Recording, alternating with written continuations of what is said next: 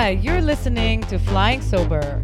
This is a podcast about cultivating relationships in sobriety and stepping into self-discovery through love, understanding, and exploration. The opportunity to learn about yourself through others starts now. Hello, my lovely listeners. Hi, this is Rachel. And I'm your co-host, Jonathan.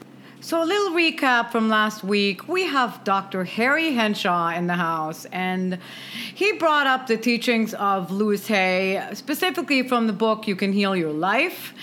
And we identified self-love is the key to opening up that space to connect with your higher self, or your higher power, if you will. Yeah, exactly. And changing your thought and beliefs about yourself is the key to connecting with the right people and ultimately the right partner in your life. But what happens when psychological traumas and unresolved issues creep into your relationship? So when he gave me that book, it transformed my thinking, and I was able to actually attract the right woman. But certain things that have happened in previous relationships started triggering thought patterns of me projecting what was going on. Like the fact that she was constantly texting on her phone, all of a sudden I'm creating this reality in my head. She's texting other guys. And it's because I didn't make peace with an occurrence that happened in my past where a woman actually cheated on me. From your experience and expertise, how has trauma, whether catastrophic or mild, have an effect on the behavior patterns of human beings? Well, first of all, in relationship to what you were talking about, what you were experiencing in the program, you would refer to it as a trigger. Exactly. Okay. In psychology, you refer to it as an association. They really have the same deal. They don't mean cause, they just mean association. Now, trauma depends on the type of trauma, but the trauma usually that affects people, I think, in the program usually starts very early. I think somewhere between the ages 3 and 6, 2 and 7, somewhere in that sort of thing. Yeah. And what happens is an event takes place. And people say, well, you're denying the event. No, events take place, but it's what we make it out to be. And usually we pass judgment on ourselves because at that point, we're fairly narcissistic. We think that everything revolves around us. So we think that, like, if somebody did something to us, then it's our fault, and we pass judgment on ourselves. Once the judgment takes place, once the judgment is in, that's the self-limiting belief that she talks about. That's when I'm not good enough for whatever reason. So that is the result of some sort, and the trauma can be mild. It can be that not even the person even meant it. And you may not even remember it later on, right? It's subconscious sometimes. But the person that you think did it to you, yeah, it wasn't even their intention. It's just how we interpret things. So trauma is sort of in the eyes of the beholder. When somebody has a physical thing and they have like a physical, a trauma, usually they don't make it out to be about it. It's a physical occurrence. They see a physician and they get help. What we're talking about is psychological trauma, is really what you're talking about. A lot of people in the program have that. And sometimes it's helping them to forgive and let go. Sometimes it's allowing them or helping them to see that it really wasn't the intention of somebody else. It's just how they made it out to be, So I've had personal experiences where people have come up to me and, asked me about, adoption and stuff. And, they say, well, what was wrong with me? And there's really, that somebody goes into adoption doesn't mean that there's something wrong with them. But people sometimes put those together. And they perceive it. And how they perceive it. And a lot of times when you're doing counseling, and this is where a sponsor and a therapist are not the same. There are parts of their work that overlap. It's like you're doing Venn diagrams in mathematics. But for the most part, they're different. And I think they both play a role in that person. But a therapist helps you to deal with, hardcore process of thinking and some of the content. They're different. But it's letting people know that they can let go of the past, that they don't have to hold on to the judgment, and learning how to then actually start to reinvent themselves. It's all about learning how to love yourself when in the past you didn't. And what kind of hold it has on them and why? Well, it has a huge hold on them. First of all, a lot of them don't know it's going on. Yeah. They think it's really about the drugs and alcohol, and it's really about themselves, feeling inadequate. It's about that sort of thing. A lot of people in the program have heard the thing about egomaniac with an inferiority complex. I mean, everybody's heard it. A lot of people don't know where the concept of inferiority complex comes. I think I've told you. It comes from a psychiatrist named Alfred Adler. And he hung out with, little-known people like Sigmund Freud and Carl Jung, who's in the Big Book. And Alfred Adler, he coined the phrase, about adequacy. His whole psychiatry was about self-esteem. Powerful stuff. Wow. So it's in the fabric of the program. It's just not well teased out, in my opinion. I just wonder, how is it connected to the soul? When do we realize that it's all in our heads and the transformation begins? Because a lot of times when I'm in the low, starting to look into my thinking, what's my inner dialogue, and it really instantly fixed it. But when do we realize that? People would come into my office, and a lot of times in the past they'd sit and talk, and they wouldn't talk. They sit and kind of play games. And I'd say, well, okay, wondering why you're here. So I brought in my co-therapist. You know what that is, right? The mirror? The mirror. The mirror. So I have this big mirror that when you come in and you sit on the middle part of the couch, you get your direct image. And right, Scary. I know, but what Yeah. people do is assessment and treatment start instantaneously. People tend to try to move away from it if they sit on one side of the couch or the other. I've actually seen it. Yeah. I've seen it for myself. Yeah. I would just run out the door. Yeah. Well, people have asked me to move the mirror and make it go toward the wall, or just move it out of the way, and I said no, can't do that. So a lot of people, but that gets right to the issue, how they feel about themselves. It's just we're not wasting any time here. We go right for that, and it creates a great conversation. But I'm a very spiritual person. Where is the disconnect with your spirit? I think the disconnect comes when you pass judgment on yourself. When you pass judgment on yourself, you disconnect from your source. And now here's the thing. What's amazing is I don't mention Louise Hay work to any of my sponsees until they've actually worked all 12 steps of Alcoholics Anonymous. Oh, wow. Because, think about what he's saying. If you don't go through those steps and release that judgment on yourself, this work is obsolete. Yeah. Right? Would you agree with that? I agree. And he's saying it the 12 steps are very powerful for what they do, but the core issues, listen, remember, alcohol is just but a symptom of what the real issue is. The real issue is The thinking. Is our thinking and what we think about ourselves, which my next question, Dr. Henshaw, actually goes into that. Because what we think about ourselves and our past, right, if we don't make peace with it, how screwed up is our projections going to be for the future? And it's said all the time, in all spiritual practices and all spiritual teachings, you create your reality. Well, the thing is, the concept of projection, which comes from analysts or psychiatrists or in that area, we're always projecting all the time. Now, if I don't love myself, I'm going to do exactly what you were talking about. I'm going to try to bring into my life people who will match that. If I don't care about myself, the probability of me having a healthy relationship is pretty low for the most part. So, the idea is you got to clean that perception up, because all it is literally a thought. It's not about the what way happened. you treat other people is basically what you project where you How are. you treat yourself, how you think and feel about yourself, is how you're going to treat other people. Like you said, if you haven't got self-love, how can you give it away? If you haven't, if you haven't got something, you can't give it away, the program says.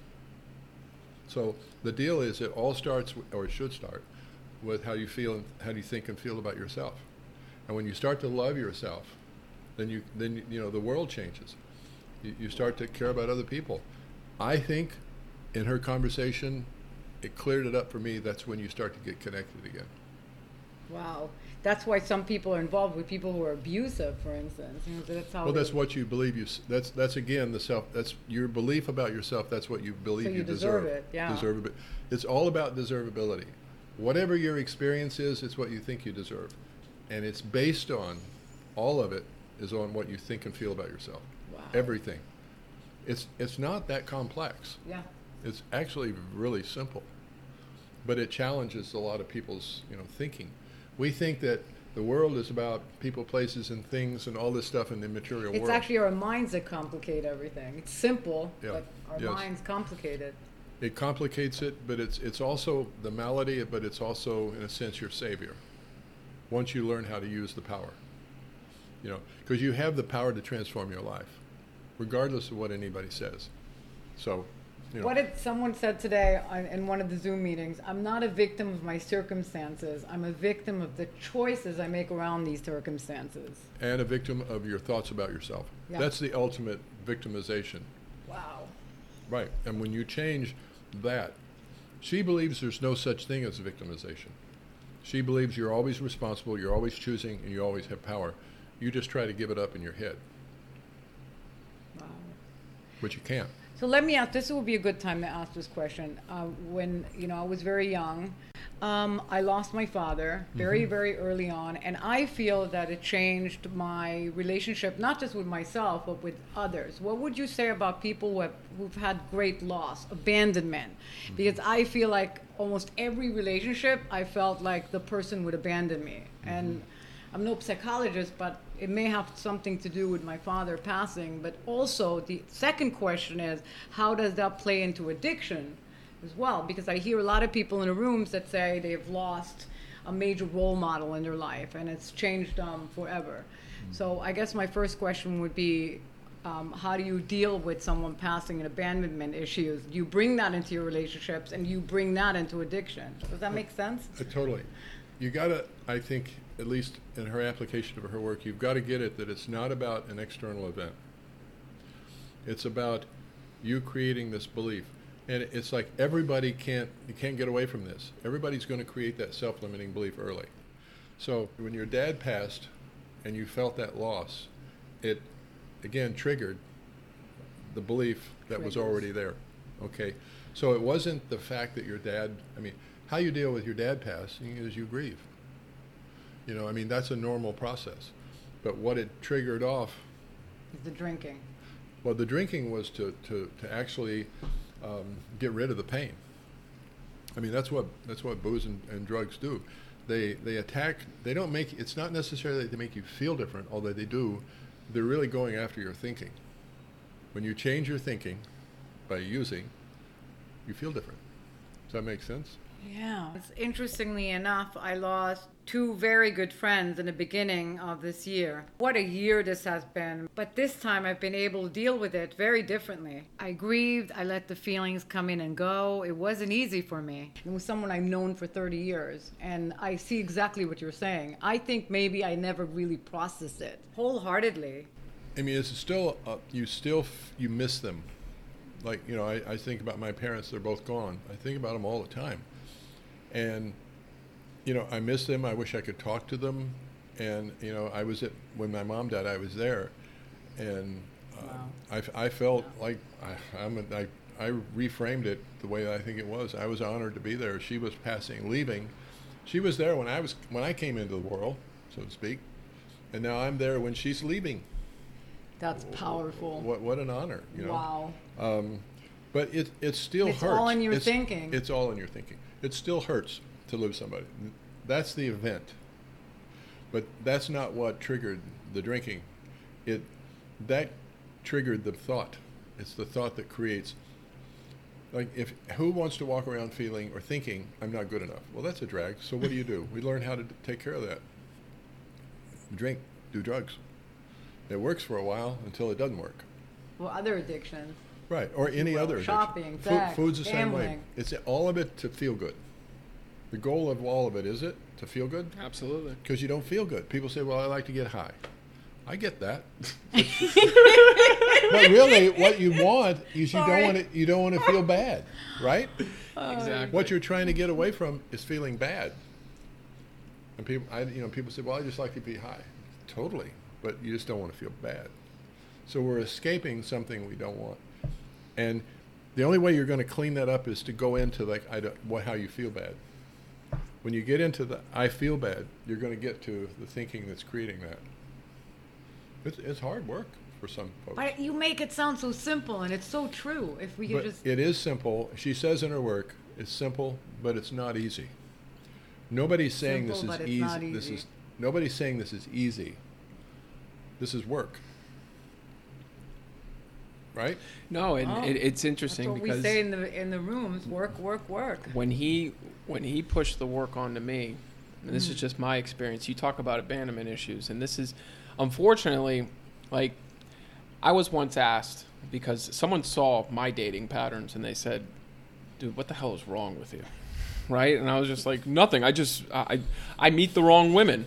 And they said, "Well, what was your relationship like with your mother when you were a kid?"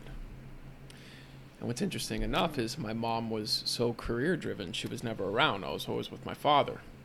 And they said, "Well, Jonathan, do you think there's a linkage between a fear of abandonment from your mother Because that their thought process was the thought born. process was there, and why do you get so attached to women? Do you think there's some form of direct linkage with you and a woman where it's gearing back to those feelings when you were a kid, when your mama would leave and you just want to keep somebody around?" And and look at Rachel's face, right? So true. And it's so true. So then I had this fact-finding, fact-facing. I had to sit there with that shit, and it didn't feel good. But I worked through it. You know, it was after dealing with that with Dr. Henshaw, and he basically told me, he goes, "Man, you got to start loving yourself." And I didn't know how to do that, right? But we've talked about it on previous podcasts. Like, if you want good self-esteem, you do esteemable things for yourself. I started getting back into running. I started taking care of myself. I started reading. I started being alone with myself and feeling at peace. And I actually stopped worrying about the whole dating aspect because I knew that I had to feel at peace with myself before I could even have the thought of having another woman in my life. Yeah. Lo and behold, and it's always still work. It's not just, it doesn't go away, but when you start training yourself to understand that your thoughts are as powerful, like there's sometimes where, you know, that codependency will come back into my head and that fear of abandonment will still re-enter. And what I have to remind myself is, falling back on spiritual principles, no, wait a minute. I do what I'm supposed to do. Whatever is going to happen, it's going to happen. But I have to feel at peace with myself and my higher power. So, you know, it just happened to me a couple of days ago. It creeped up on me. And I was like, I feel so alone. And I was able to catch it, you know. And I remember when it happened, I went on a run and I was like, God, I feel so lonely. Where was it coming from? It's kind of interesting to do a self-analysis. So I amped up and started taking care of myself, like eating better. I started calling on my friends. I got on more meetings because I know the tools. I know the tools to take me there. Like you said, my self-esteem started rising again from doing all the right things. But as soon as you fall into that bottomless thinking, that reverse thinking.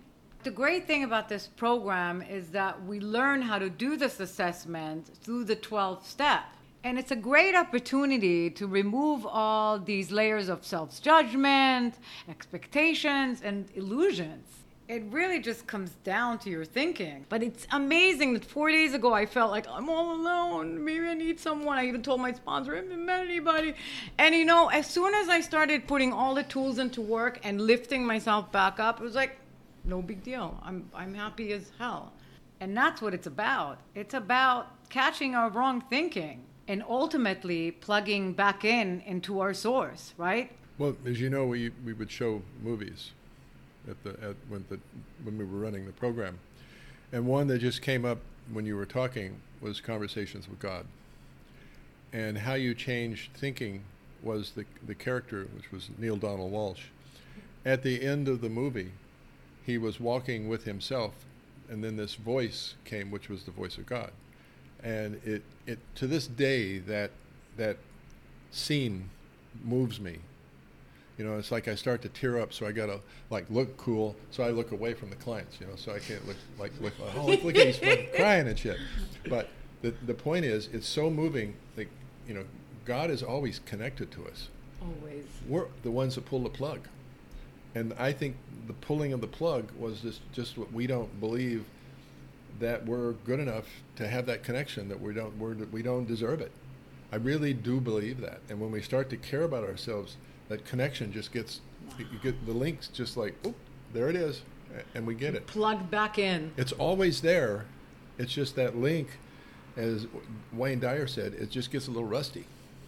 And that rusty is your thinking. When you clean that up, that connection gets back. It's kind of cool. But I had that reaction in that movie for a reason, because that is my connection. It's triggering mine, so to speak. I don't know if that makes any sense. No, it does make perfect. That's actually one of my all-time favorite books. And it reminds me of the day when I got on my knees and asked for help. It's like I flipped the switch and my entire life turned back around. Anyway, this has been amazing, you guys, and we're past the 20-minute marker, which is a first for us. And you can always reach Dr. Henshaw on the phone number that we're going to put into the actual information for this podcast, and find him on Facebook, enhancedhealing.com. Dr. Henshaw, thank you so much for taking the time to meet with us. It's been an absolute honor, and I love what you did with the little dog toy, because that made me laugh. But thank you so much for coming on a Sunday afternoon. Thank you for having me. You know, when you asked me to come, and this is like an example of somebody reaching out for counseling, when you called me, I said, oh, well, I don't know, like whatever. I was like making up a story in my head.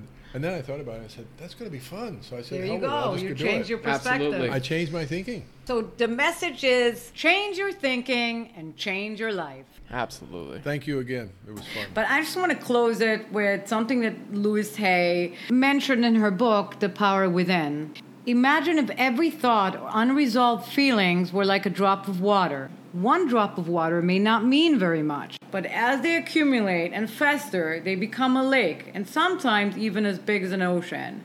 And so I leave you with this question. What kind of ocean would you like to swim in? One that is polluted and toxic, or one that is crystal clear and blue? That was definitely an aha moment for me when I read that. And with that said, be sure to tune in next week for another interesting episode. And what will it be? Till the next time we connect, which is every Friday at 7 a.m. For any comments, go to flying-sober.com.